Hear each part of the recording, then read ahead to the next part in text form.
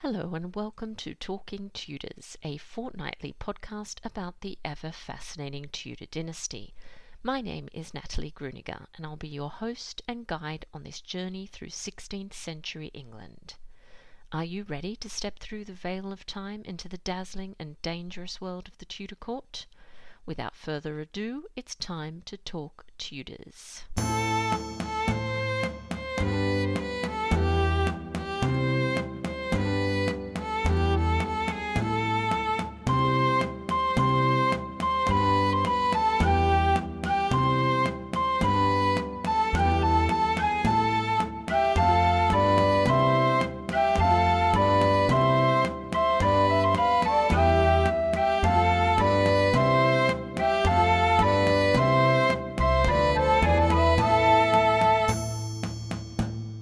Hello everyone, welcome back to Talking Tudors, episode 105. I'm your host, Natalie Gruniger, and I'm so glad that you could join us. As always, I'd like to begin by acknowledging and thanking the wonderful listeners who continue to support this podcast via Podbean Patron, and extend a heartfelt thank you to everyone who's taken the time to rate and review the show. This really does make a difference. If you love the podcast and tune into every episode, perhaps you'd consider becoming a Talking Tudors patron. Just click on the Be My Patron on Podbean badge on the homepage of my website, www.onthetudortrail.com, or click on the Be a Patron button on the Podbean app.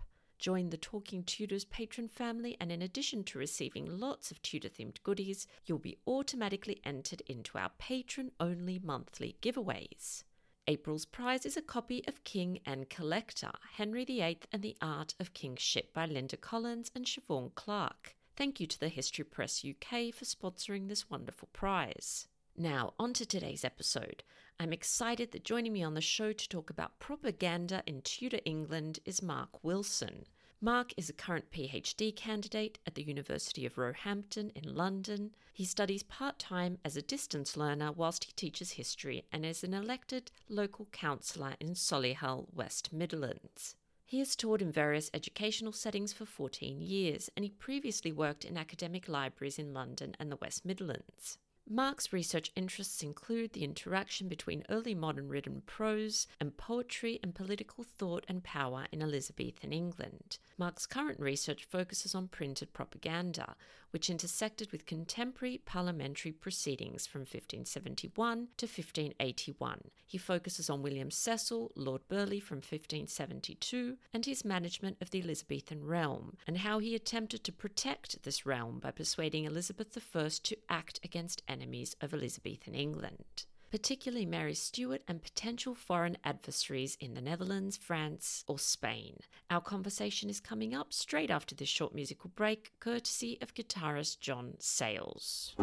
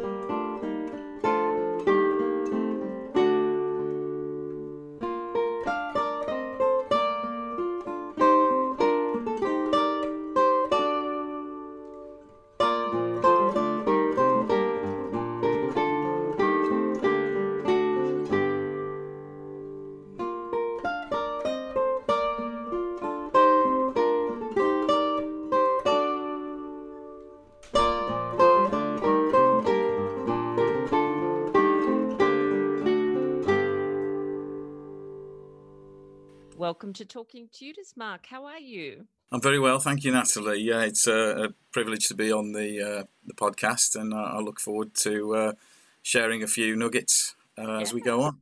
Fantastic. Now, I suppose a good place to start would be by you just introducing yourself to our listeners and just telling us a little bit about your background.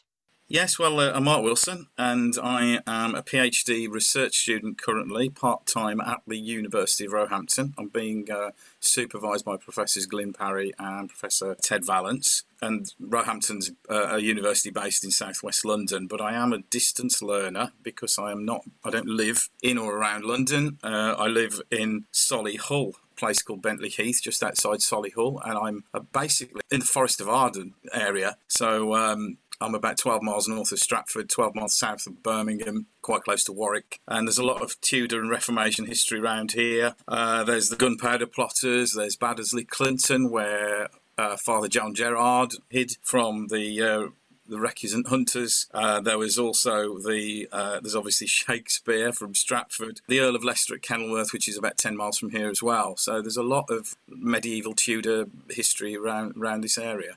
Absolutely. Actually, I have Baddesley Clinton on my list. I have not visited yet, and it looks absolutely stunning. So hopefully, when I can jump on a plane again, I'll be visiting that house. Yeah, well, it's about 3 miles from where I'm sitting. Oh, lucky duck. Yeah. Lucky duck. Yeah. So what sparked your interest in Tudor history? Well, I've always had a deep interest in history and a passion for it from being quite young. Been interested in quite a lot of things, but specifically history. And it was sparked as a boy at primary school, this particular sort of late medieval, early modern, I suppose you might say, history. When we studied the Tudors and the Great Plague of London and the Fire of London as well of 1666. And I was just really fascinated by a different world, I think, trying to understand it and trying to sort of picture it in my mind. And I have a fascination for London's history as well. I used to go to London quite a lot as a child, and then later lived there for 9 years. So that was great to be there. And of course, later on with all of the archives, etc., it was good. But yeah, I was very interested in it. And then I went on to do A-levels in history and English literature, which is a little bit how I've come to with this research, really. And I then did an English literature and history degree as well, and I've done an MA and an MPhil since then, and PGCE, because I'm teaching in history. I have a teacher's background as well. I've got sort of over time interest. I've always been quite politically minded. I'm currently a councillor in Solihull. I represent the Green Party in Solihull, and so I've had an interest in political thought and action as well, and what motivates people to behave and publish things in a certain way. So that sparked my interest even further. So I think for Tudor and early modern historians, I think there's a real big, especially around this time, the Elizabethan period is quite obviously rich in work for literary scholars as well as, political and social historians and cultural historians, because of the plays and the poetry, the prose. And a lot of that was political and religious as well in, a lot of confessional splits, of course, across Europe at the time. So those are the things which have really, really interested me. And I think this particular time, around 1570, as we will see, is a kind of a watershed for England and English history and how England sort of portrayed itself, or identified, I should say, more itself with confessionalisation in terms of the Protestant Catholic divide and where it was going from there on in, and I'll try and demonstrate that. Fantastic. There is a lot that we could talk about, but we've kind of decided to focus our talk on Mary Stuart and anti-Marian propaganda and polemical writing during Elizabeth's reign, and how this was connected to anti-Catholic feeling in the 1572 Parliament. But before we dive in, I think it'd be really useful for myself and our listeners if you could maybe paint a picture for us of what was going on at this time, both at home and maybe just touch on abroad as well. What happened between 1569 and 1572 to provoke such strong anti-Catholic sentiment? Well, I think we can actually jump back a little bit before that, and I will refer back beyond 1569 sure, yeah. As well, because we're in the counter-Reformation Europe at this time. It was a different Europe to the one of even Henry VIII, Francois Premier, the French king, and Charles V. The Reformation had really made a leap through the 1550s. Calvin and as well as Luther and other reformers, and that confessional split concerned the Catholic Church, which wanted to regain some kind of control over the confessional identities and the spiritual identities of Europeans as they saw them, sort of sons and daughters almost of the Roman Church. So what the Catholic bishops did, they organised the Council of Trent, which was basically 3 meetings in Trent, in southern Austria and other places. It did move, but it gets the name the Council of Trent because the first ones were in Trent, and that lasted until about 1563. And from then on, the international Catholic community as well, the changing scene, it possessed this new stimulant of religious ideology, and that started to inform policy with contemporary politics and it became a cosmic struggle then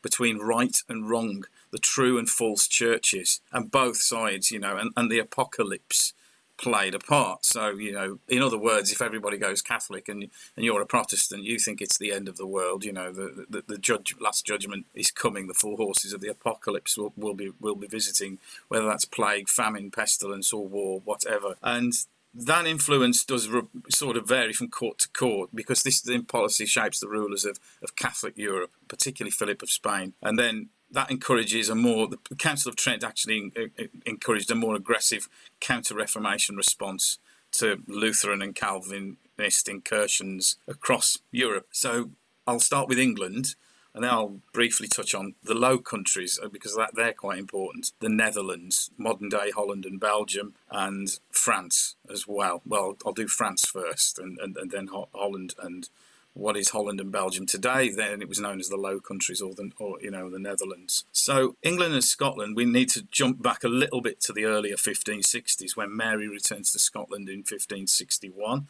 She's invited by the Bishop of Ross, John Leslie, and his hope was that they would restore Catholicism after Presbyterian attack. So there'd been a bit of a civil war. Mary of Guise had died as well, the regent, and the French had left Scotland, and Calvinist lords came in and sort of took control by that time. But then Francis II of France died, who was Mary's husband, died, and she was then left a little bit bereft in France, but decided the decision was really made for her to go back to Scotland and reign over Scotland. But things had changed, and it was a Presbyterian, quite a Calvinist. Scotland was a lot more Calvinist. But Mary's return had to construct a government which was a mix of different confessional identities, Catholic and Protestant. But Mary herself did think that she was probably also the rightful Queen of England as well as Scotland, to her own arms, with the arms of England on her banners prior to this, and this was while she was still in France when she'd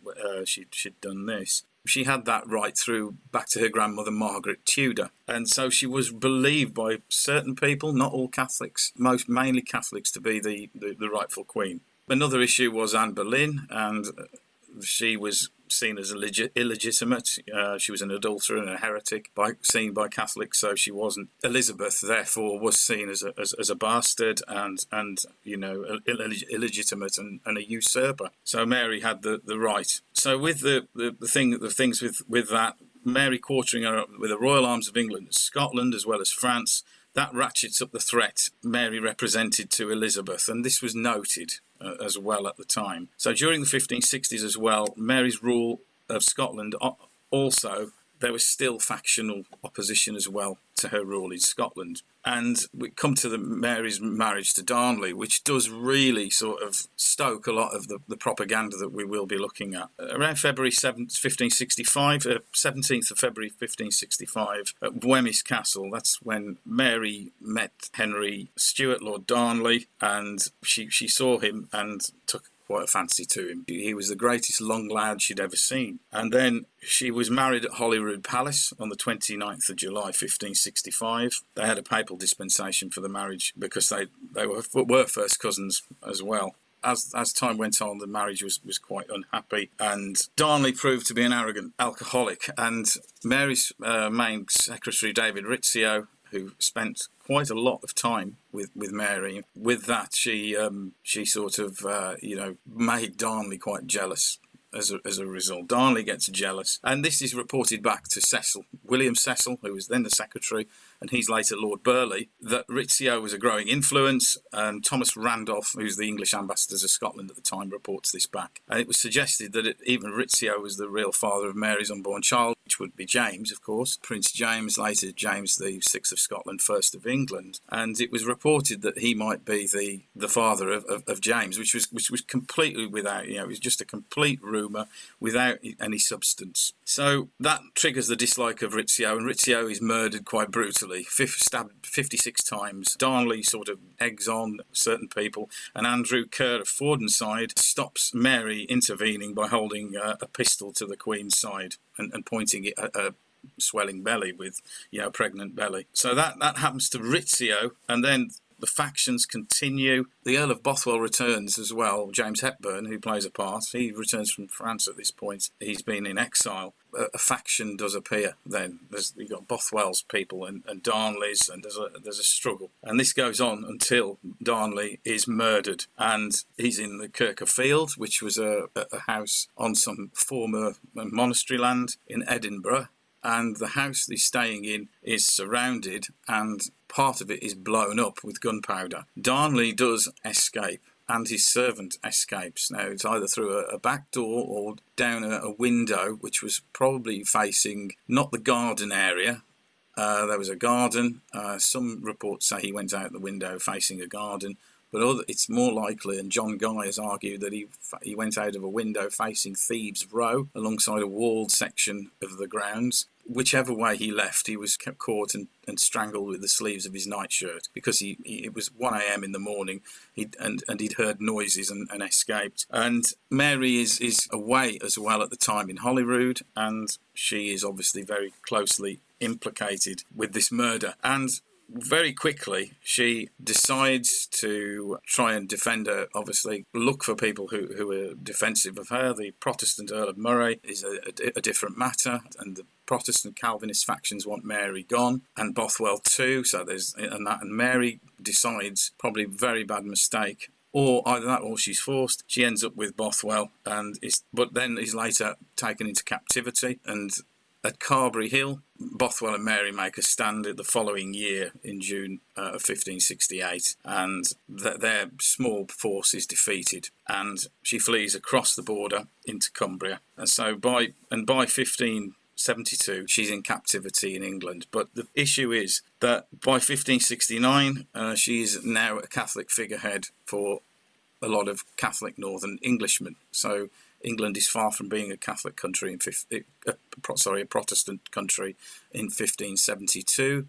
England is very split, and the north and the west of England are particularly Catholic, culturally at least. And in 1569, there is a rising in the north. It's partly religious, and it also has political implications. And it has been claimed the rebellion was in no small part a religious uprising with ardent popular support. So from that starting point, it is possible to contextualise the printed responses to the rebellions of autumn 1569. So during October and November 1569, Thomas Percy, the 7th Earl of Northumberland, and Charles Neville, the 6th Earl of Westmoreland, led a failed uprising, or rather a conspiracy to overthrow the current regime and place Mary Stuart as successor to the Protestant English Queen. They rally popular support across the northern regions of England and march under the banners of the 5 Wounds of Christ and a flag of those who wish to better Commonwealth, which held a motto,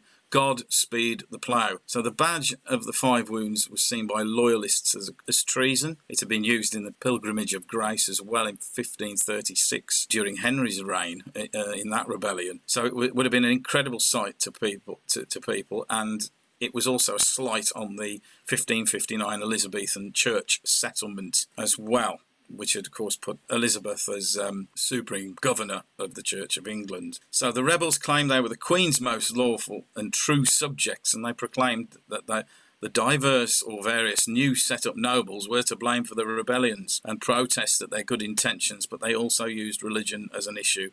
They opposed the new heresies and called all men from 16 to 60 to join them, as your duty towards God binds you for the setting forth of his true and Catholic religion. On November the 14th, they rode into Durham. They entered the town's huge cathedral, overturned the communion table and celebrated Mass. And the religious zeal of the uprising is difficult to deny, therefore, and the rebellion begins. And it's pretty bad. The northern earls are fairly some support, maybe from Philip of Spain or the Duke of Alba, at least in Holland, but they never got that, and the rebellion failed. And they went into exile, and the Earl of Northumberland was captured later and executed. Following fairly quick behind the Northern Rebellion of 1569, Regnans in Excelsis, which was a papal bull, was issued on the 25th of February 1570 by Pope Pius V, and this excommunicated the Queen, declaring Elizabeth the pretended Queen of England and servant of crime to be a heretic, and releasing all her subjects from any allegiance to her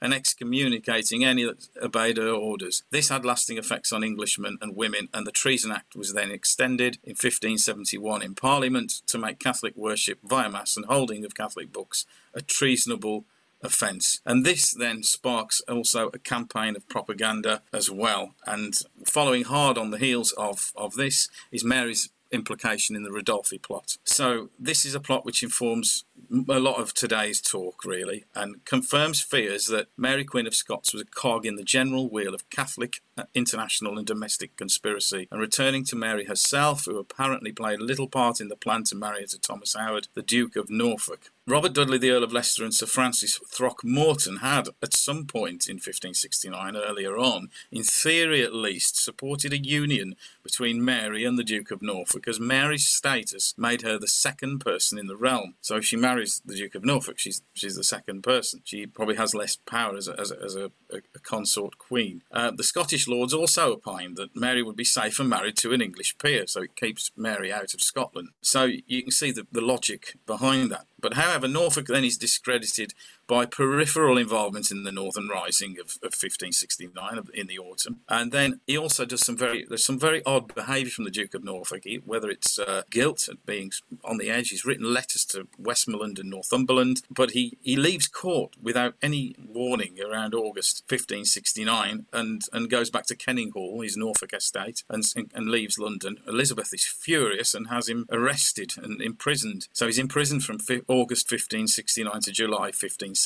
And this, obviously, she finds out through letters and so on, and people feed her the information that Norfolk is involved in this plot. Leicester has to really make excuses as well pretty quickly to get himself out the mire, and it's probably from him where maybe a lot of the rumour starts, to try and push the blame away from himself and Throckmorton. Norfolk gets quieter, he's in prison, but he does continue to correspond with Mary then in cipher. He sent her rings at Christmas and in midsummer 1570. Almost at the same time, on the 23rd of June 1570, he drafted a voluntary written submission which he acknowledged his error, craved Queen Elizabeth's forgiveness, and bound himself by his bond of allegiance to her. And they said, never to deal with in that cause of marriage of the Queen of Scots or in any other cause belonging to her, but as your Majesty shall command me. Okay, so that's going on, but also at the same time, a Florentine banker called Roberto Ridolfi, who was already known to the government and the court, the Earl of Arundel, and also John Lumley, Sir John Lumley, they had actually had previous dealings with him over land and finances, borrowing money to buy land in the early 1560s. So he was well known. He was on the periphery of the court. At least he knew what was going on in the court if he had no particular involvement or influence. He was known, but he was still at large at this point. Now, Ridolfi had tried to get involved in the plot, and he'd seemed to stay a little bit beyond the clutches of William Cecil's intelligence network. But then he hatches a further plot with all this in mind, and it's had 4 stages. And importantly, the Ridolfi plot is at one point seen, and Geoffrey Parker's essay on this shows that the Ridolfi plot was part of a bigger scheme from Philip to get Catholicism restored in England, perhaps via Mary getting married. It was an idea that they had. So the plot would have had financial backing from Pope Pius V, who issued the excommunication, and Philip II of Spain, the Duke of Alba, Spanish viceroy in the Netherlands, and they were to dispatch between 6,000 and 10,000 men to invade England at either Harwich or Portsmouth. And as soon as Spanish troops landed, Norfolk and his supporters were to rise in rebellion, seize Elizabeth, rescue Mary and set her on the English throne, married to the Duke of Norfolk. The plot did fail. Philip later balked at supporting it. He thought it was a bit, impractical. And Norfolk's letters are then intercepted. So the Ridolfi plot fails. Sir Francis Walsingham does interrogate Ridolfi, but then lets him go. Whether that's all part of some other conspiracy is hard to decipher, but Ridolfi then disappears after 1571. The main point is Elizabeth then gives up all ideas of restoring Mary to the Scottish throne, sees that her reputation is blackened with this because of the intrigue. Cecil is using this then in a series of pleas to the political nation to warn of conspiracy against the sovereign. So that's what's going on in England at this point. I know it's a bit long and convoluted at times, but that's the nature of Elizabethan history, exactly. Political history. So France, I'll briefly touch on France and the Low Countries. So France, by the late 1560s, was embroiled in their third religious civil war by this point. There'd been various battles between the Catholic factions and the Huguenots, and it had begun in the town of Vassy in the Champagne region of eastern France in March 1562, when Henri Duc de Guise came across an illegal Protestant gathering in the town, and his troops ended up massacring unharmed Huguenot worshippers, and they were in a barn. I think the barn was set fire to, and they ran out and were shot. And in Vassy, I've been to Vassy, and there's a little museum on the site of a barn. There's a 17th century barn on the site, and there's a little museum commemorating, well, it's about the Reformation basically, but how Vassy fits into it all. And anyway, the Huguenots were massacred, and then that started a sort of a civil war. It was the first. There were then attacks on Catholics and so on. But Guy's brother, importantly, was the Cardinal of Lorraine, who was Mary's uncle. And actually, there's a Place de Marie Stuart in Vassy as well, underlying this was all Guy's territory. The Prince of Conde, Louis de Bourbon, was named as protector of the Huguenots then in response in December 1562. And as I said, there were other attacks on Catholics as well, and so on. But also social and economic tensions also operate alongside confessional and religious ones. This is pretty much the same across early modern Europe, including Elizabethan England. Often, there are other issues that drive confessional arguments. By the autumn of 1568, the Third Religious War had started and continued until the summer of 1570, when the Treaty of Saint-Germain was signed. There was an uneasy peace throughout the French kingdoms from 1570 to 1572. Elizabeth attempted to keep the balance of power in check by allying with the French and avoiding war, mainly as the English treasury could not afford it, and by signing the Treaty of Blois in April 1572, Elizabeth had effectively placed Mary out of gaining French Valois aid, and this weakened Guy's relatives as well, who had been plotting of releasing Mary around the time of the Ridolfi plot, plus afterwards too. So in the Netherlands, no longer did the Habsburgs rule over the still feudal lordships which had scattered territories, but Philip II, who was by now actually increasingly immobile and mainly in Madrid, working almost like a bureaucrat, now ruled over considerably more centralised Spanish-centred domain, with the Spanish grandee, and I mentioned him before, third Duke of Alba, Fernando Alvarez de Toledo y Pimentel, who was known as the Iron Duke, and he was based in Brussels with a restored Spanish government. So in effect, the Netherlands were now a semi-colonial dependence and not just a scatter of semi-autonomous provinces and cities. It was a consolidated Spanish-led state, in effect. Like France, there were social and economic issues, which in 1566, along with religious turmoil and protest at Spanish rule, broke out into outright rebellion. The Duke of Alba had arrived to crush the rebels with 10,000 troops in 1566 to 57, and by 1570, Council of Troubles was in its third year of operation. That ran from 1560 to 74. It's also known by the Dutch as the Council of Blood, and this was where a lot of the Protestants involved in the rebellions were punished quite brutally as well, and across all levels of society. So this was another example of counter-Reformation policy at work on England's doorstep, threateningly poised just over the North Sea. And then the Spanish, in October 1570, welcomed some of the northern rebels as well, from the English Northern Rising into Antwerp, and other Cecil-inspired talks with the German Lutheran princes to wean the balance of power to get a foothold, maybe in the Netherlands. They failed at this time. So the balance of power had to see England ally to an extent with France, seek a possible future Anglo-French raid maybe on the Netherlands itself, or at least have some impact there. Philip's grand strategy for the realms of Protestant Europe was simple: the restoration of the Roman Church was the target. So that's the background at this point. Yeah, that's quite extraordinary, isn't it? And you can very clearly see why Elizabeth and her advisors were getting quite nervous. I'm getting quite nervous just listening about it. So, obviously, this must have had an effect on propaganda at that time. So, what kind of propaganda do all these incredible, extraordinary events trigger in England? Yes, well, that's an interesting question. And basically, what I can say is the overall context. Obviously, this is important how we place Mary Stuart now, as we've alluded to, and also propaganda by people like George Buchanan, who we shall meet. So we may deduce Elizabethan policy was centred on what Alec Reary has called the politics of fear, as you just mentioned. And a lot of the feeling was the result of a construction of a kind of a two-way relationship between anxiety and assurance. And for many Protestant polemicists, and this was John Fox, who was the author of Acts and Monuments, the fear of a return to the days of Mary Tudor and the persecutions, the burnings of the 1550s were clearly in their minds, and they were seeing what was happening in Holland, for example, with the Council of Blood, and that frightened quite a few people, and news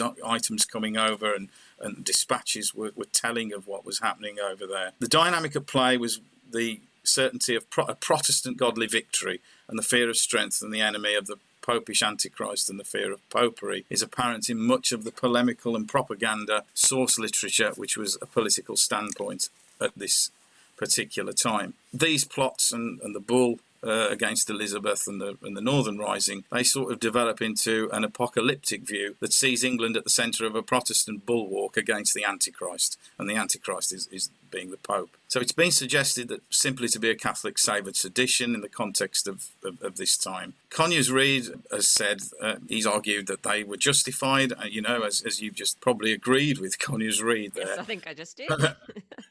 Yeah. And, they were also seminary priests. They were suspicious of disseminating potentially traitorous doctrines. And after the legislation in Parliament of 1571 that was passed, that made hearing mass a treasonable offence, and also sort of supporting the bull was a treasonable offence, as was speaking about the succession on the throne, and removing Elizabeth. Any talk of that, whether in print or verbal, was a treasonable offence. Thomas Drant was under no illusion where Catholic loyalties lay, suggesting they were all traitors, and he preached, true and two make four, that when the sun is in the midst of a heaven it is noontime, so it is infallibly true that no perfect papist can be to any Christian prince a good subject. So that feeds us into the way we're going. And at this point as well, I think in England, it's just, before we look at the propaganda, a good idea to look at how Catholics are being, their position.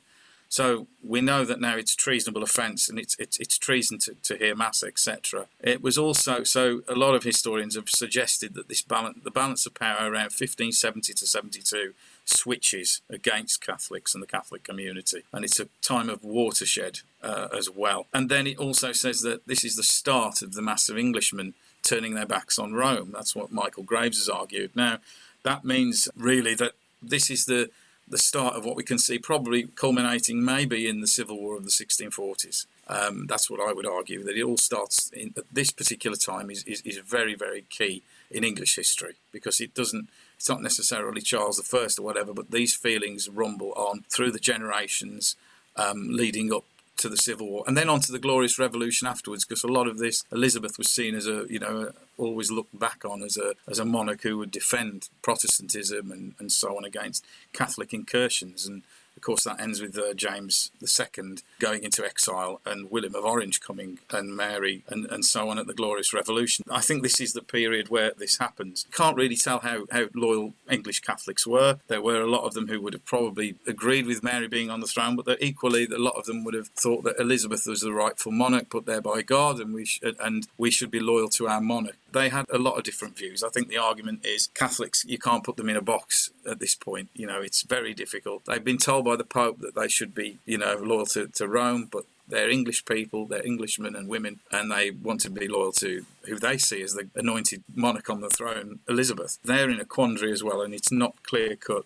The government does produce a propaganda campaign after this, after the Papal Bull and Ridolfi and so on, and the Northern Rebellion. And the consequences are grave as well. So lots of rumour mongers and talebearers created a lot of alarm through taverns and marketplaces about how the rebellion was going, especially in areas away from the north. So that needed to be counteracted with official stories and reports regarding the rebellion. So sort of the officialdom has to take over at this point. And James Lowers has illustrated how the homily played a important role in the government's propaganda campaign. And Archbishop Parker and his chaplains prepared a homily against disobedience and willful rebellion, which was a 6-part sermon complete with a prayer and thanksgiving. The homilies themselves served to take the debate into the parishes, then spread the warnings of rebellion to the general populace, whilst also emphasising the treasonable nature of any involvement with the uprising. It was printed separately in 1571 and again in 1573, and then was added to the second book of homilies in 1574, no doubt in response to the rising as well as the publication of the papal bull. Church officials were directed to see that on 9 Sundays and holy days in each year, congregations would hear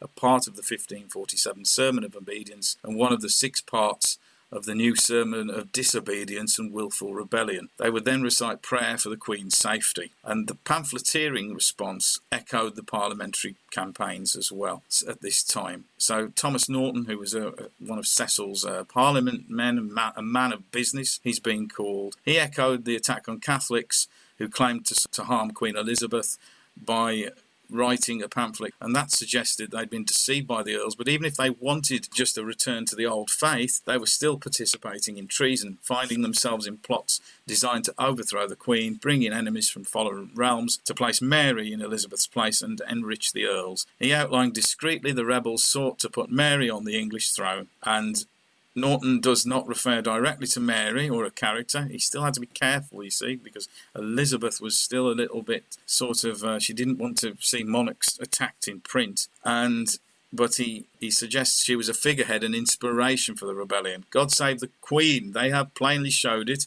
It is not our Queen, Queen Elizabeth, that they mean. That's what Norton writes. But the additions to the Treasons Bill of 1571 were even too extreme for the fairly moderate Queen, who said, "Some one learned man who put to the bill, the other bill additional, we misliked it very much, not being of the mind to offer extreme injury to any person." So, there's Elizabeth for you at this point. So we can see where we're going with propaganda. They need to try and get some kind of persuasion into Elizabeth and her closest confidants to try and get her to actually do something about Mary. So the government also continues a propaganda campaign. So again, sedition, Norton writes about sedition after the papal bull and so on, and there's a lot of print that comes out. There's a lot of varying literacy that comes out after the Queen's excommunication as well. There's different forms of print. There's pamphlets, there's in sort of octavo form, quarto form, and also folio books, and some of them bound. So there are books of various sizes and prices that come out after this. They're printed. It might be a verbal sermon that's later printed, or it might be just something that's produced, or even translated. And this brings us then to a bit further to what who George Buchanan is. So I'll outline Buchanan and who he was. And he was a Scotsman who was from a humble background. He was the son of a farmer, but by the age of 14 he was studying in Paris. He then came back to Scotland, I think, and then to Ayrshire, and then he went back to France again. He studied again at St Andrews, studied at Bordeaux and Paris. He had professorships in Bordeaux and Paris in later life, and at Coimbra in Portugal as well. But he was also imprisoned by the Inquisition in Portugal for his religious views. He'd also translated the Psalms of David into Latin, and he becomes a classical tutor to Queen Mary as well, and later the young James VI of Scotland. He's quite a brutal. He used to beat James apparently, and that when he got his Latin translations wrong and so on. But he was a very much a Latin humanist scholar. In many ways, he shared a lot with William Cecil as well. So he was linked to the English Privy Council as well, though, because the English Privy Council listed him as one of 2 influential Scottish figures at court. In June 1574, he was seen to be fit to be entertained, and he was listed to be paid £100 for his services, an equivalent sum of some of the earls on James's council. So that he was known to the English Privy Council, and as well, he shares his Cicero and humanism with Cecil. So you've already noted the fact that even with all of this going on, Elizabeth was still a little reluctant to kind of take the next step. And so her Privy Council really kind of convinces her or, pressures her to summon Parliament in early 1572. So I just want to touch on this a little bit. So on 13th of May, the Privy Council presents their case, basically, against Mary. So what were the main allegations that they decided to focus on? Because there's obviously a lot that they could tease out, but what were the main allegations? So the main allegations, the Parliament, there's a lot of visceral hatred of Mary displayed in the parliamentary proceedings of May and June 1572. And as we will see, a lot of the arguments reflect the libel propaganda and other verse libels and other propaganda later on. And of course, there's also the allegations from the casket letters as well, the Mary's casket letters that we haven't really touched on, but they also come out again at this particular point in Parliament. So the main allegations, so it's a question of religion inextricably linked with the political fate of the Protestant realm. And we have a lot of discourse here, which is called polyvocal discourse. Not quite, it's a bit fake news, is another word for that. So on the 15th of May, Thomas Norton, who was known, as we've just seen him, but he was known for his anti-Catholic position in the Commons, called for Mary's execution as a necessity for Elizabeth's safety because of the links between Mary, the plan to marry Norfolk, and the Ridolfi plot. Norfolk also condemned Mary as a traitor, a monstrous and huge dragon who was born out of kind, and it was a position echoing these libels and the words that we will see in propaganda. And he added, in order to bind that Scottish woman, the Duke of Norfolk's mischief had to be remedied by his execution. And likewise in the Lords, the Bishop of London, Edwin Sandys, suggested with some ferocity that the pressing cause was to forthwith cut off the Scottish Queen's head. The Catholicism and French-Scottish nationality of Mary was in part explains why she was labelled a traitor. As the dualities of these elements, Mary was opposed to Protestant England. For Elizabethan Protestants, Mary Stuart represented ambition, lust and political treachery, a fear that was not extinguished until her execution. At the session of the 13th of May, Sir Richard Gallis, the obscure MP for New Windsor, echoed accusations in the casket letters and Buchanan's narrative. He began by comparing Mary to Clytemnestra, the adulteress who murdered her husband to rule with her lover and now threatened the Elizabethan succession. Gallis noted Parliament had acted swiftly enough in dealing with Mary and implored necessary provision in outlining why Mary should be dealt with. She had been a killer of her husband, an adulteress, which doth consequently follow murder, a common disturber of the peace in this realm, and for that to be dealt with as an enemy. And therefore my advice is to cut off her head and make no more ado about her. On the 26th of May, in the Lords, the bishops began their arguments against Mary, which they presented to both houses. Marvellous providence, they argued, had put Mary, a grievous offender, into the hands of Elizabeth for severe punishment of the highest of David, including adultery, murder, conspiracy, treasons, and blasphemies against God also. If she escaped punishment, they reasoned, God would reserve her as an instrument to plague the unthankful and naughty subjects for their disobedience of his commands. So those are the main sort of charges. Yeah, so huge pressure really on Elizabeth to act and do something is what I'm hearing, obviously. So, but given that she was still reluctant because Mary was an anointed queen like herself, how did she react to all of this? And what was the outcome? Was there any outcome from this session, or was it just left hanging? Well, bishops warn her inaction may be responsible for the collapse in order, divine and temporal, for not administering God's justice, as we've just seen. And there's other, again, this echoes some of a lot of the propaganda that comes out at the time. Thomas Digges, the MP for Wallingford, as we know, he was Cecil's client. He repeated the opinion, and on the 31st of May stated such villainous practices as those shown by Norfolk and Mary made the Queen unsafe, and he was sorry to see Her Majesty so uncareful of her own safety, which is not just private personal safety, but she's also the pillar on which God's church in Christendom as this day chiefly leaneth. She was the only shield of all faithful and true Christian English subjects. So her downfall would mean the downfall of the true church and subversion of the imperial crown of England, especially the Scot living. And Thomas Dannett, MP for Maidstone, agreed and opined she should execute Mary or Norfolk both in honour and in conscience. Otherwise, Her Majesty's preachers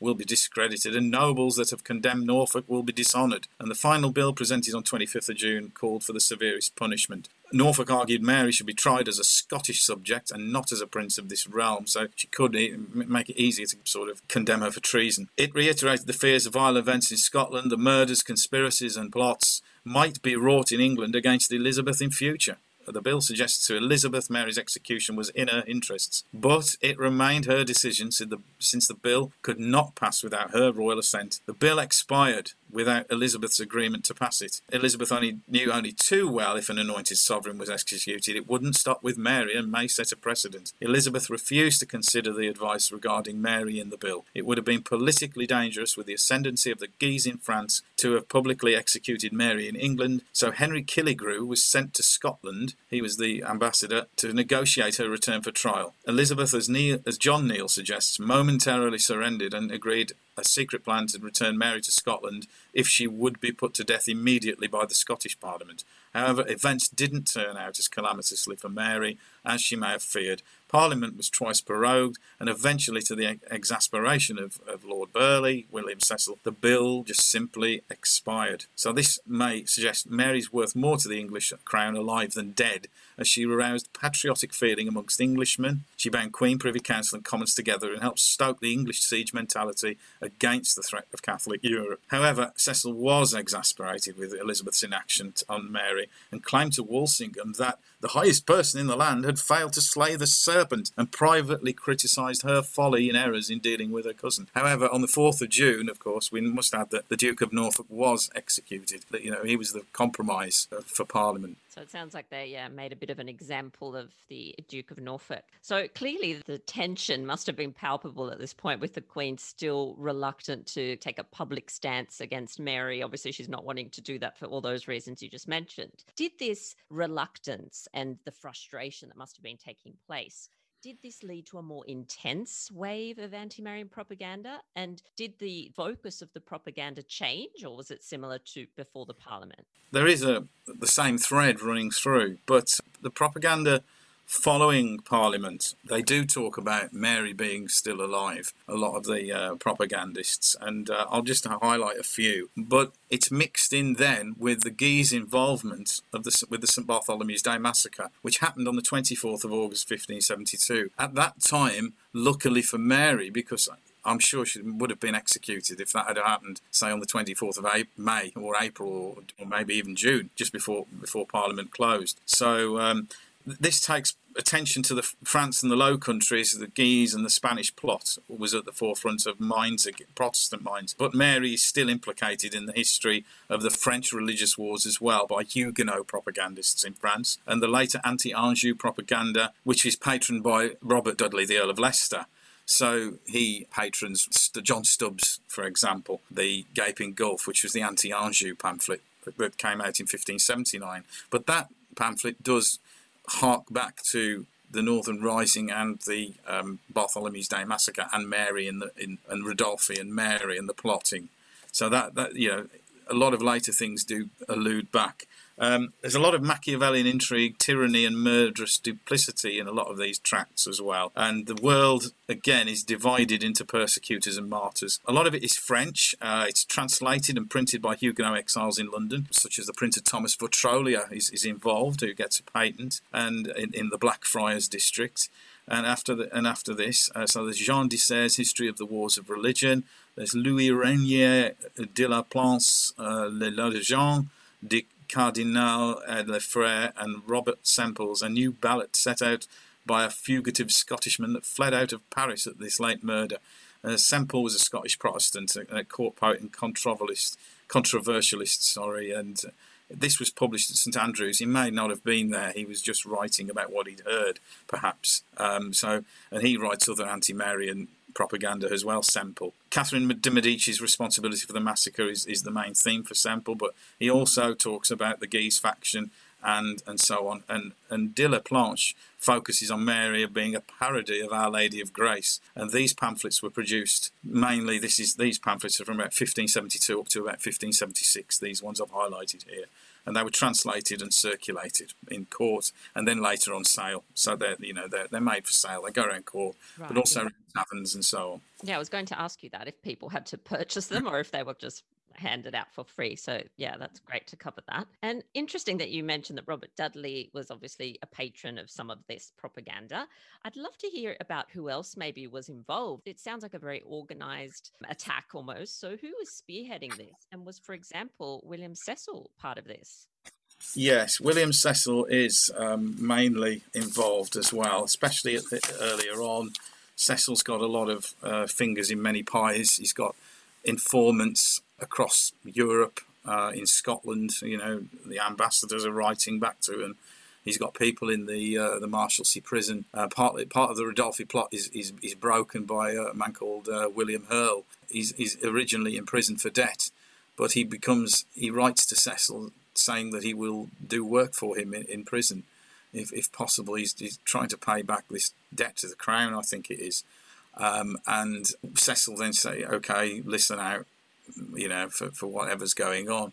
And he gets put in cells close to the Bishop of Ross, for example, and tries to writes back what he hears and so on. The Bishop of Ross has been arrested for his part in the Ridolfi plot and letters. It's that is a convoluted plot, but that's what happens there. So Cecil's got his men around. He's the consummate manager of the Elizabethan realm, and this has been written lately by Norman Jones about him managing the realm. He was a devotee of Ciceronian public values and carried a copy of De Officiis, where an obligation to protect the public good was a key aspect of political decision-making. And Cecil's knowledge of Ciceronian and Roman public virtue drove his own beliefs regarding political management. His use of parliamentary lobbying, speeches and client networks are well known to historians and students of Tudor political history.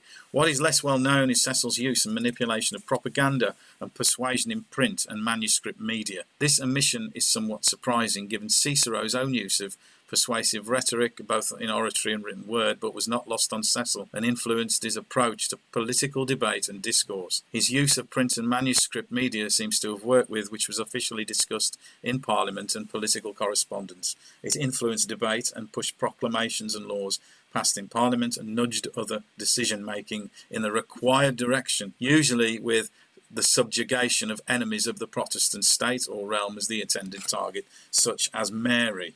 Elizabeth I, who he positioned ideologically at the centre of a public political realm, was not always consistent in her own decision-making, so he needed to persuade her as much as other members of the court, parliament or wider public to act in what he believed was in the interests of the realm. Therefore, his dissemination of propaganda plays a key role in the larger political sphere of management of the realm. So a lot of that, the aim is to persuade and propagate myths about perceived or real enemies of the realm, especially domestic and foreign Catholics, and the management of perception and public sphere wax and wanes between Machiavellian propaganda and the positive astral plane of Gloriana's noblesse. Cecil's only too aware the Elizabethan regime and the realm was difficult to manage, and its realisation was in the years of crisis from 1568 to 72. Cecil had to shape public perception that the state was protecting and promoting the common good.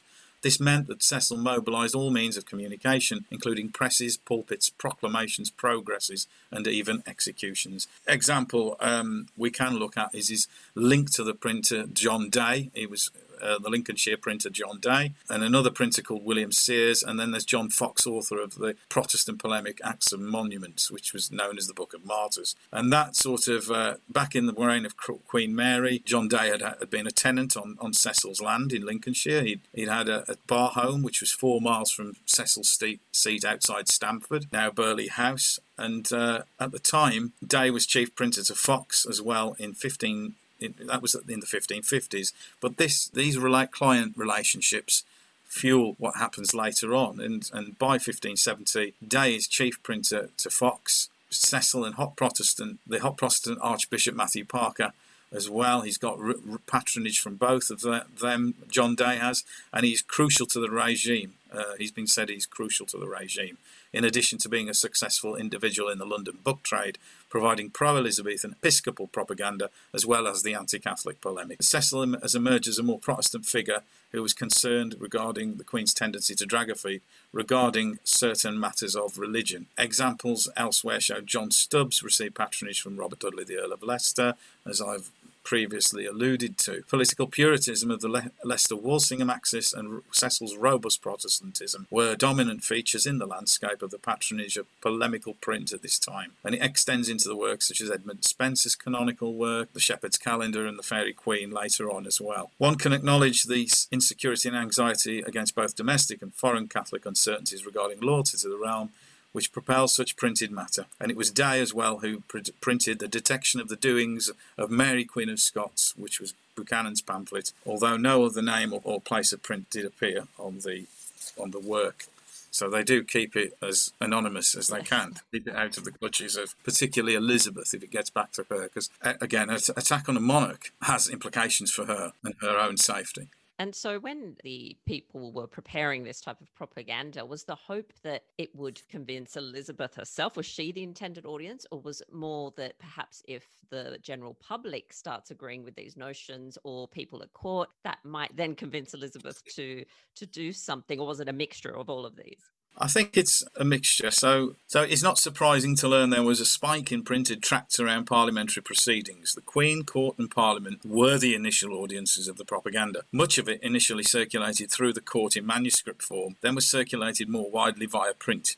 Elizabethan governments relied on multifarious means to encourage or coerce compliance to their orders, and it might mean employing a combination of moral authority or physical coercion, personal appeal, while identifying a recognisable commonality of interest between the rulers and at least some of the ruled. Parliament was the highest arena of political debate and even political theatre, and it operated at times in tension with the will of Queen Elizabeth, as we've seen with the reluctance to execute Mary. Lacking a robust centralised state administration, members of the Privy Council were only too aware of the need to cement order in the realm or coerce a reluctant Queen to agree. Existing strands of political thought mechanisms plus social structures would need to be exploited. The reality was complex. Elizabethan government was not a rigid binary opposition between the governors and the governed. The relationship was fluid and organic, even if the hegemony remained balanced in favour of the ruling elite, usually starting with the crown. So, it does go through various, I suppose, stages of society. And it is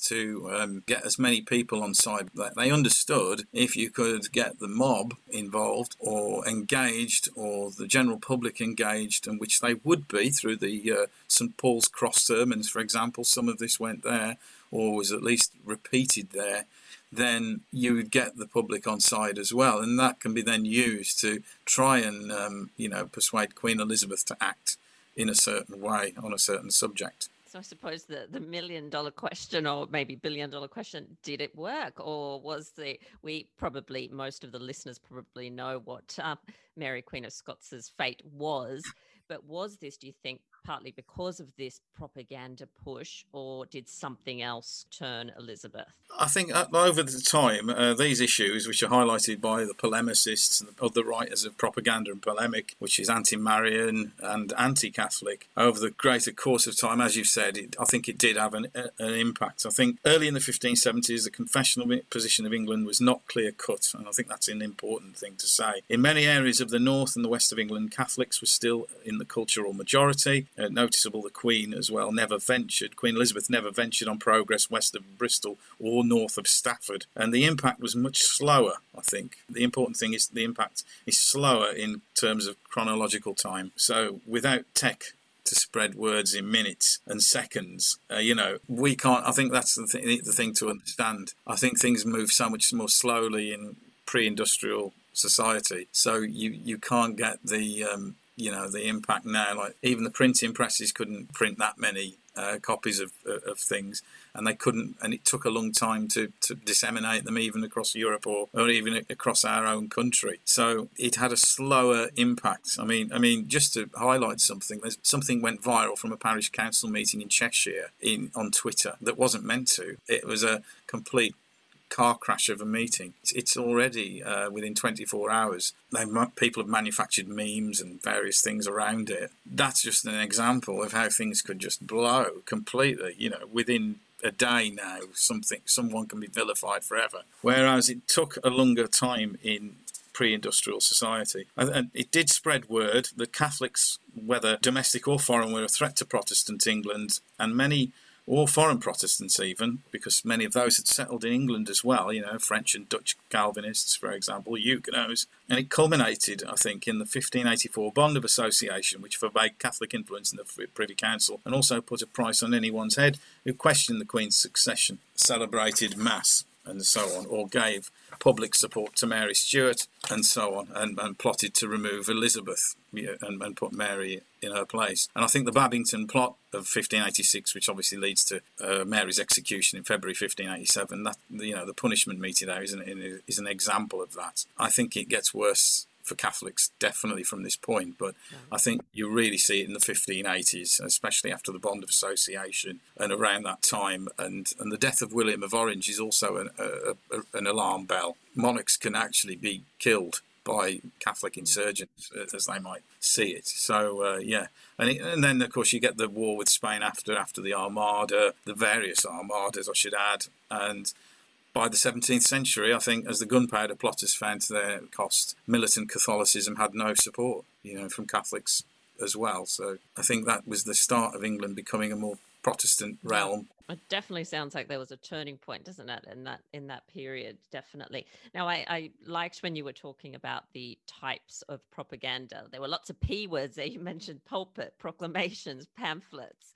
Do you want to tell us about maybe a couple of specific examples? So there's three main things, I think, that do get focused on in the pamphlets, the propaganda and the polemic that comes out. Is Mary's Catholicism, which is we might not be surprised with. There's the adultery and the alleged witchcraft through the murder of Darnley as well. So they quickly seize on the controversies surrounding Mary, and they blacken her reputation fairly quickly, and this happens before she's in England, actually. So from 1565 there is a pamphlet written, a libel poem written by Thomas Jenny, and he happened to be an employee of Cecil, and he was in Scotland, and with Thomas Randolph as well. And he wrote Master Randolph's Fantasy. That was what the title was. And it presents Mary as a sensual, wanton and irresponsible individual, determined to seek out subject to all the sword that impugned my will or resisted my word. So the libel entitled, which is Master Randolph's Fantasy, purports to be an account by Thomas Randolph, Elizabeth's ambassador in Scotland, and it deals with the causes and consequences of the marriage to Darnley and the civil turmoil which follows her then over the next few months. Jenny compares her with the lives of several historical tyrants before focusing on the main negative. The narrator of Randolph's Fantasy is sent to sleep, and he's woken by Mary and symbolically seduced. The central theme of the poem was the mistaken marriage which Mary had chosen following her lust and passion above reason, given Darnley's own weaknesses. And Mary is portrayed as being inflamed by rigour and hate, but above all, the Protestant Mary's constant faith and ardent zeal to truth. So she was putting herself opposite truth, the Protestant truth in that. So that's the one allegation. So in the text as well, Mary seduces Randolph, who, according to the narrative, was placed in a stupor. This implied there were supernatural charms at play. Sinful lust and prodigious sexual desire were often cited as evidence of witchcraft.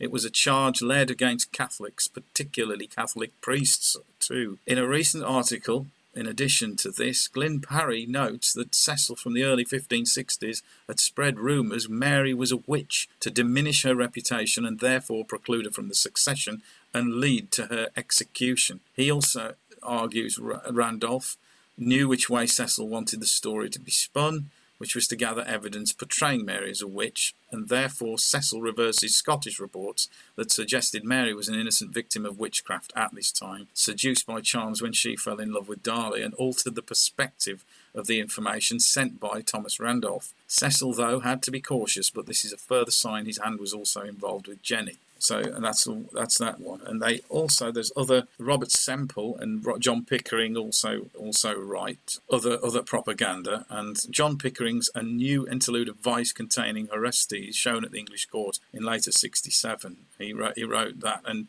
implied Mary was involved again in that. And Pickering would also draft a petition for Mary's execution in 1586 later on. So in the late 1560s, he was a courtly playwright and a lawyer at Lincoln's Inn, which was an institution known for anti-Marian sentiments. In A New Interlude, this play, Clytemnestra's portrayal is claimed by one literary scholar to clearly have a political purpose. The regicide come husband killer, Clytemnestra is portrayed as an unnatural mother, and Orestes seeks support from King Idomeneus to dispatch his mother. The unnatural could be a tautological slip, meaning unnatural. It also reveals Orestes' unnatural slip into vice. This could have been the English courtly audience, given a courtly audience a conundrum to consider. What might they think of a foreign monarch seeking help, and how should the crime be revenged? Cathy Schrank underlines how the play perceives a revenge, meaning justice or political revenge, and Clytemnestra is then quickly dispatched without due process, echoing the call from other ballads and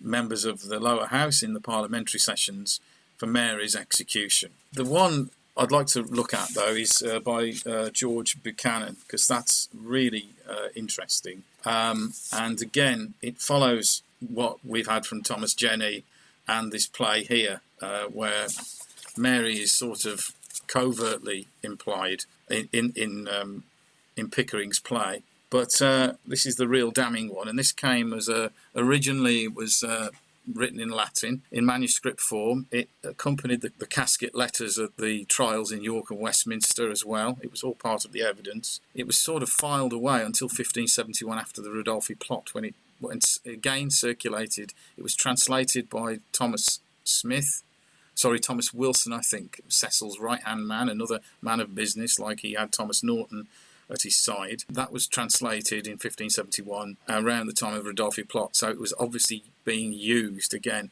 And some of these other libels also end up being circulated again and again. So this, there's again, it's all sort of about Mary's involvement as an adulteress and a schemer and so on. Buchanan, in one scene, this is indicating that she's also, her adulterous desire, she's also being pimped, and allowing herself to be pimped, in A Detection of the Doing of Mary Queen of Scots by George Buchanan. And Buchanan is suggesting that Mary is this whore and murderess, like Clytemnestra. So it's said to offer, obviously, it's again further proof of the propaganda machine at work. As I said, it originally accompanied the casket letters and the conferences to the parliamentary debate. So it was an example of covert sponsorship. And the Latin title is De Maria Scotorum, Mrs. Buchanan, and it was printed by John Day and translated by Thomas Wilson. Although there's no indicated author, volume or space or of publication noted, but it was not publicly sold, as it was still risky for Cecil to openly call for Mary's indictment. Therefore, Cecil began circulating the English version in the court in London by about 1571, time to exploit the Ridolfi plot fallout and the arrest of Thomas Howard, the 4th Duke of Norfolk. So widening the readership was Burghley's objective, acting on the advice of his colleague to besmirch Mary's reputation home and abroad as well. That was the reason. Claims Mary and Bothwell have an affair in 1566, in June 1566, and start plotting Darnley's murder. Then the Queen travels on holiday apparently with Bothwell, which also shows her not being very queenly, not going on progress. She's doing it covertly. In the detection, Buchanan claims this and says she went down to the waterside at a place called the New Haven, and while all marvelled while she went in sick haste, she suddenly entreated onto a ship, where there prepared for her was the quick ship was provided by William Blacketer, Edmund Blacketer, Leonard Robertson and Thomas Dixon, Bothwell's servants and famous robbers and pirates. With this trade of thieves, all honest men wondering at it, she betook herself to the sea not taking another with her, no hat of a gentleman, nor necessary attendance for common honesty. So this is another stage of the narrative. There's a diversion between Mary and Elizabeth's royal behaviour here as well. There's also another comic scene in it where she's half dressed and trying to get out of a first floor window, which Buchanan's writing about. And again, with Margaret Carwood, it's supposed to be on they're celebrating Margaret Carwood marriage, which was the following day after Darnley's murder. So she's celebrating while Darnley is dead and implicated in being again with Bothwell. So there's all of this attack on Mary. It's all about her virtue. Of course, the virtue means manly as well, the Latin term for virtue. It's not the way a royal monarch should behave, and that's, I think, the key. And Buchanan himself was he was a humanist scholar as well as he was a Calvinist. But I think he's coming at this about the Queen being self-serving rather than working for the public good, which Ciceronian, with people who knew their Cicero, would know that he projected the public good above everything else. We've talked about some links between print and the parliamentary proceedings. Do we see any more evidence of this later on in Elizabeth's reign or at any point? Does carry on later on, but I think it's quite marked in the early 1570s in particular. I think this is because Mary, of course, is under house arrest anyway. She's being watched very closely later on, and by that time Sir Francis Walsingham's the main secretary, and sort of his intelligence is very very important to keeping things on very, very under wraps. I mean, there is anti-Marian propaganda, but a lot of the later propaganda is anti-Jesuit as well, and when the Jesuits and seminary priests come in, I'm still to do a lot of research on that period, so I'll probably find out a lot more and come out with it a lot more. I'm researching up to the Parliament of 1581. So, a lot of the spikes probably around the 1584 Parliament in relation to the Bond of Association do see another spike, I think, of from what I understand, of anti-Marian print, but also a lot of anti-Catholic print and beyond. And then, of course, England's at war with Spain from 1585. So again, there's a plethora then of that. But this is the first real sort of, these sort of 4 years from Mary fleeing Scotland and being in England to the 1572 Parliament, but then and St Bartholomew after that. I think these are the real years of crisis, and perhaps into the mid 1570s as well. I know there's a lot of talk about, again, in the 1576 Parliament, about what should be done in the Low Countries with the Spaniards as well. Obviously, Elizabeth covertly supports the Dutch rebels, the Sea Beggars, and things like that. To try and at certain points, but she again doesn't really want to support rebels against monarchs, which is a key point. Okay, and I was just thinking about in terms of the pamphlets and all the propaganda material, does it give us any other information about the people of the time, the culture of the time at all? Any insights?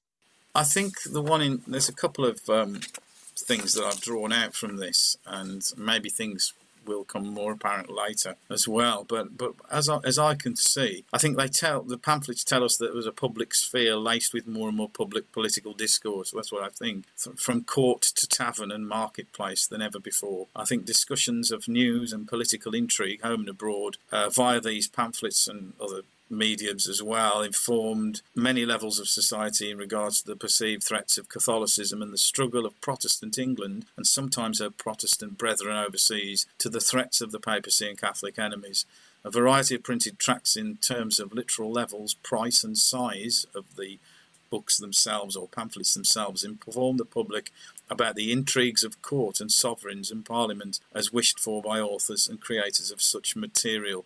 There's a big hunger as well for news from various parts of Europe and their own realms, and it is also where oral and written discourse intersected.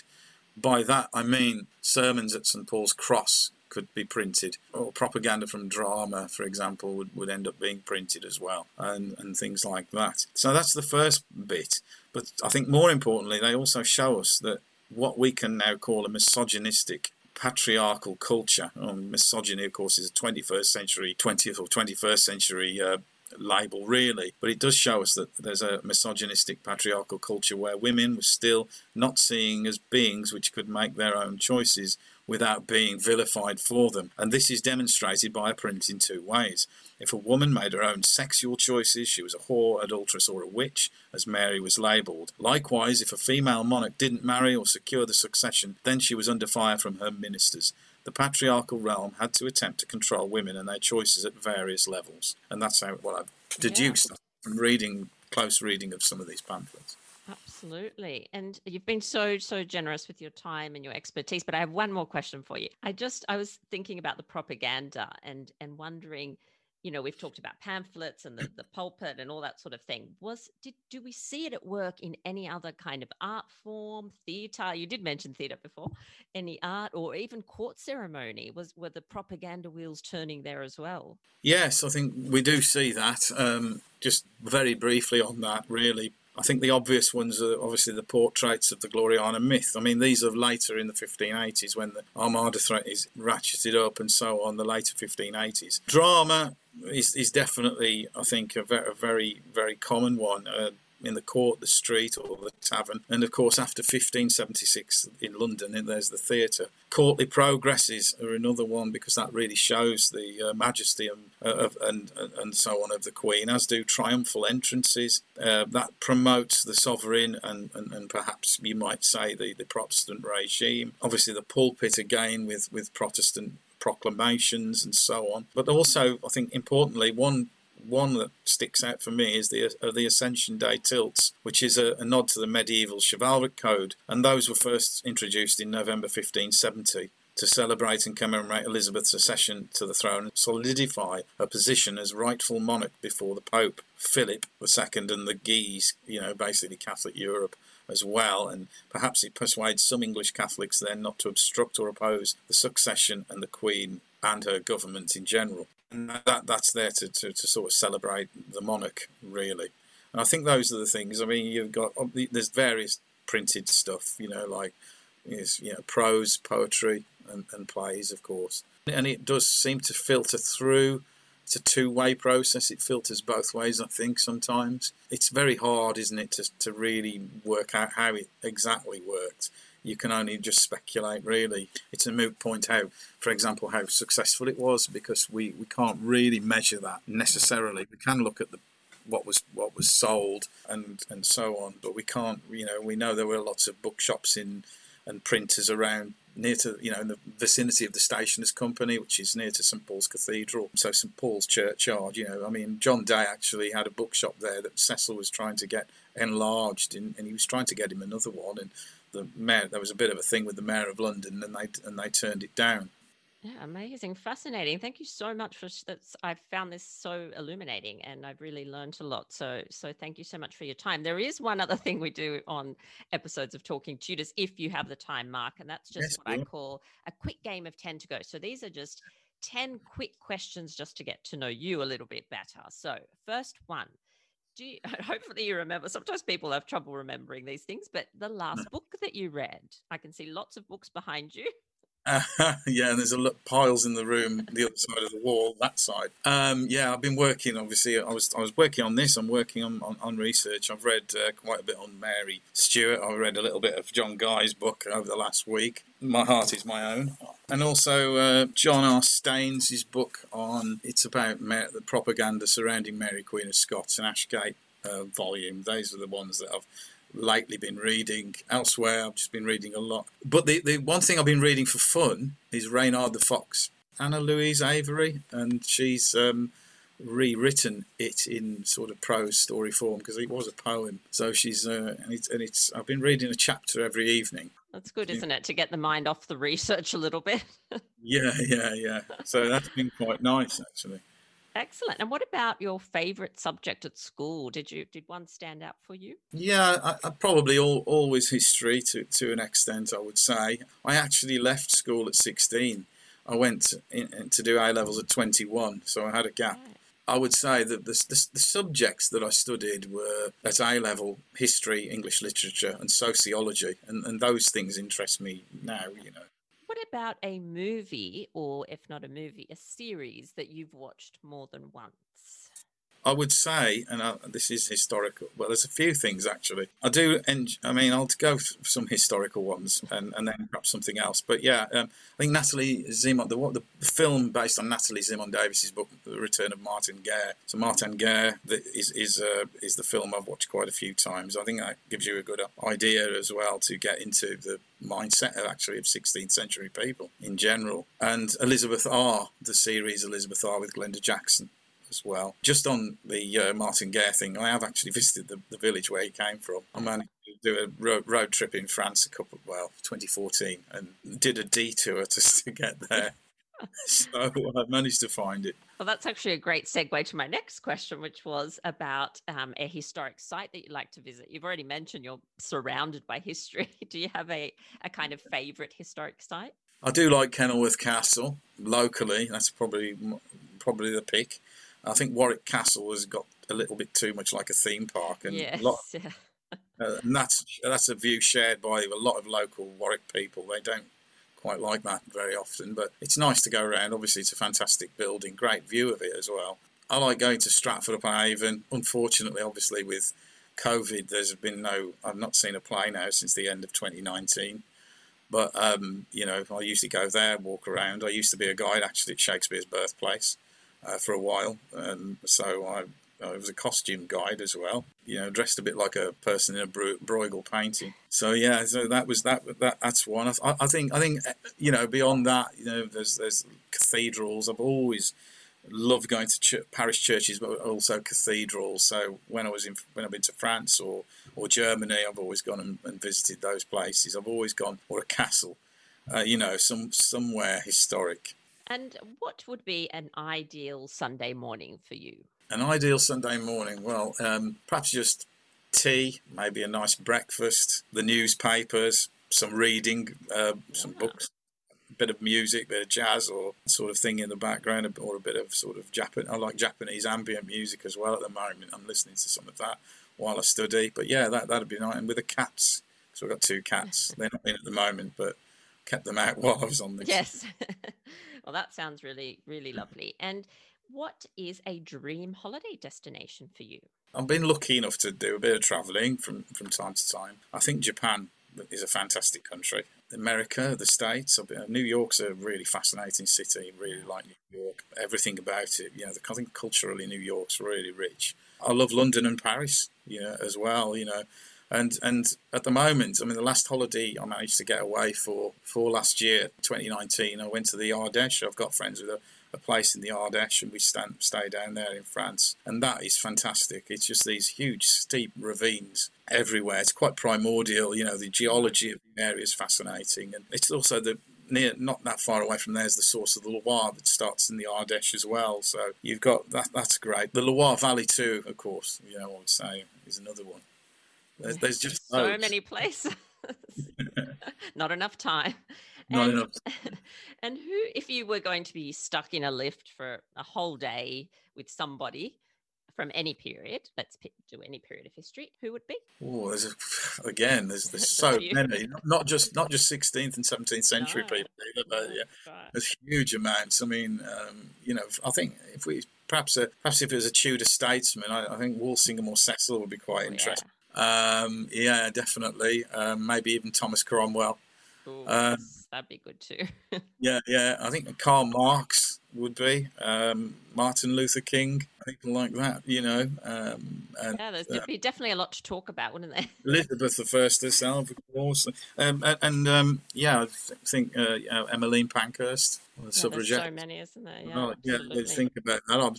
True. And lucky last, what advice would you give your younger self if you had the opportunity? Probably to have got to university and done my qualifications a bit quicker. I think being a bit more focused, but that's probably the only thing I think I would have said. And I'm pretty content with how it's working out anyway. So. Awesome. And I think that, it offers inspiration to other people perhaps listening that maybe left school early or might want to return to study. I certainly did at a mature age student at university. It's always possible, which is great. I don't plan to ever stop learning. So that's me. No, actually, Natalie Zemon Davis gave a lecture where she talks about lifelong learning, and learning never stops, and she's still writing in her 80s. That to me was quite inspirational.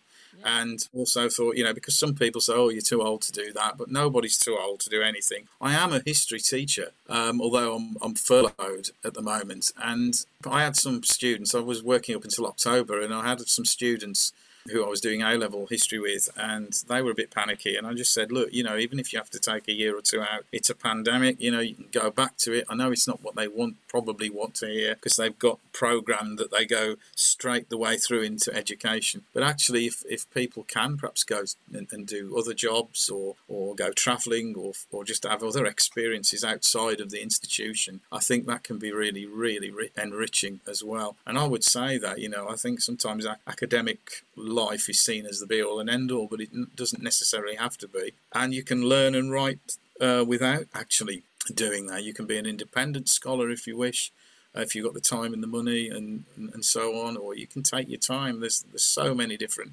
ways and routes and avenues that you can take. Absolutely. I completely agree with you. And very last, I promise this is the last thing. I always ask my guests for a tutor takeaway. So this is something for our listeners to go off and explore after the episode. Sometimes people recommend books or shows to watch or a piece of music to listen to, just anything that's going to nurture that love of Tudor history. Do you have a tutor takeaway for us? Thomas Tallis's Spem in Alium as a takeaway. It was played as my wife entered during our wedding. I asked that to be played as she came into the room, into the sort of the hall where we got married. So that was that's my Tudor takeaway, and actually was written for Thomas Howard, the Duke of Norfolk, in 1571, and it's penitential, so he's a bit guilty at the time as well. That's a great takeaway. Thank you so much. And thank you so much for so generously sharing of your time and your expertise. I know that our listeners have learned a lot, and we really enjoyed it. So thank you so much for talking Tudors with me. Thank you, Natalie. It's been a pleasure. Thank you. Well, that brings us to the end of this episode of Talking Tudors. Thank you so much for joining us. I absolutely love to hear from listeners, so if you have any comments or suggestions, or just want to say hi, please get in touch with me via my website, www.onthetudortrail.com, where you'll also find show notes for today's episode. If you've enjoyed the show, please share the podcast with friends and family, and don't forget to subscribe, rate, and review. I also invite you to join our Talking Tudors podcast group on Facebook, where you can interact with other Tudor history lovers and hear all the behind-the-scenes news. You'll also find me on Twitter. My handle is On The Tudor Trail, and on Instagram as The Most Happy 78. It's time now for us to re-enter the modern world. As always, I look forward to talking Tudors with you again very soon.